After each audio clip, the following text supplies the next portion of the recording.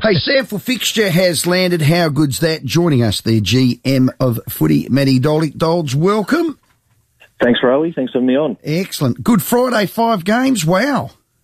Yeah, huge. I think if you remember back a number of years ago now, Sample sort of put their toe in the water with Good Friday footy first across the nation, and now it's exploded with all 5 games played Friday. And while they'll all be big showcase matches, I think the Friday night Norwood Port will be a real blockbuster, and would expect a massive crowd out down the parade. Yeah, clearly all clubs in favour. How did you give or award the home game to that team on the Good Friday? Because that'd be worth heaps to them.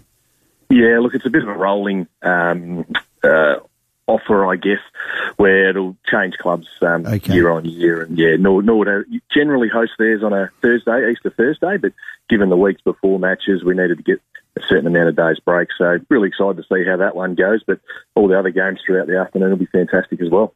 Anzac Day Grand Final rematch, and I've noticed there's a few games at Adelaide Oval, the curtain raisers for the 2 showdowns, but it's good to get on Adelaide Oval for the lads.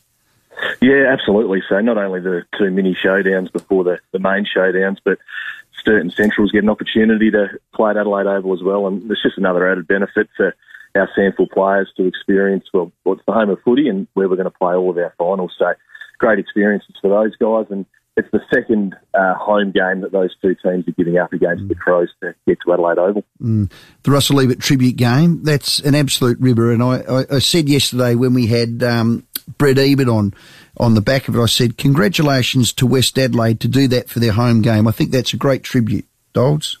Oh, absolutely. As soon as the idea was raised, I think everyone just jumped straight on board. Port Adelaide, the Ebert family, and the local council for getting the game down there. So that'll be one of our feature regional games, but we're pretty excited to have 2 other games as well, one in Whyalla and one in Port Lincoln. So have 3 games spread right across our country areas. It's fantastic. Would have been a number 1 request, I reckon, for Nord to get to Port Lincoln, the first time to be played there, seeing as though that is Heartland Port. I think that's a great coup for the club. Matt, well done. Yeah, Nord have put in a lot of effort over on the Eyre Peninsula. Obviously, it was Port Adelaide's for a long, long time. But they're starting to embrace the region are starting to embrace them. So to play a match for points takes a lot of work to get over to Port Lincoln for one of these matches, but Norwood have done a huge amount of work. Excellent. After round 8, not all games have got a starting time. Are you going to keep that flexible, Matty? We are. What we're going to try and do, the next announcement of the AFL fixture, we're going to try and get as far along in the season as we possibly can. As everyone would have noticed through the fixture, if you're looking at your clubs, there's a few games scattered throughout the season where we've got times and dates. Once we get a better understanding of what's happening at Adelaide Oval with our AFL club and a few other things, Channel 7, we're going to try and punch out as much of that fixture because we know the supporters love a bit of surety so they can plan their year. You think early May, WA will be open for our South Australian state team to get over there, the Republic of WA? What's that? That one would have a little highlight pen on it, would it? Or it's got a big star next to it at the moment. No. But look, our fingers are crossed. They came over there, say, last year, a few days after we had opened up, so we owe them. But yeah, fingers crossed the Premier loosens things a bit over there and we can get over there and beat them on their own patch. Yeah, it's a beauty. Have you got an AFL update on their proposed top-ups or their plan for a COVID policy this season? You got any update after we last spoke, Dolds?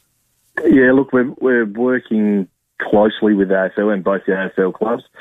Like I said last time, a range of contingencies they're working through. One is sort of narrowing towards looking at top-up players from state leagues, should it get to a point where they've got 20 to 25 players with COVID. So while it's still a real work in progress, the good thing is that we're in there having the discussions, making sure any contingency works in favour for our clubs and, of course, our players.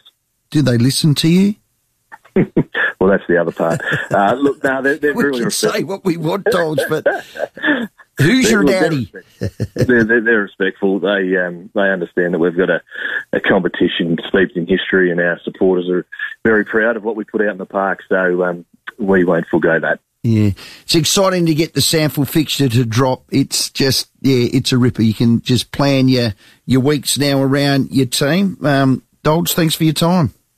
Thanks for having me on. Look forward to seeing you at the footy. Yeah, we'll do. Have a ripper. Matt Doldick there. Samford GM of Footy doing a great job. Very much so. A lot of text messages before we get to the 4:30 news with Michaela. CJ Bruton, coach of the Sixers on the other side. This is from Linda. Rowie, I'm a foundation member of the Crows girls team. We've been to every match and we love going, except at the moment it is too hot.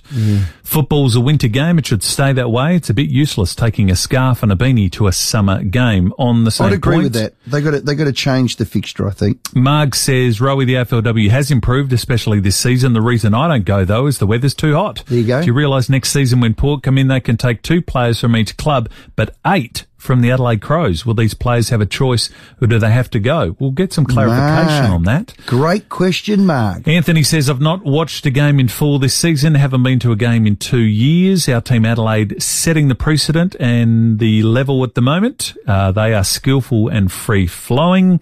John's not interested. Scores are too low. Quality's not what he's after. Why would he bother? Adam, women's footy shouldn't get the same pay as the men. Well, they're not after quite the same pay, but they want that gap to close a little bit.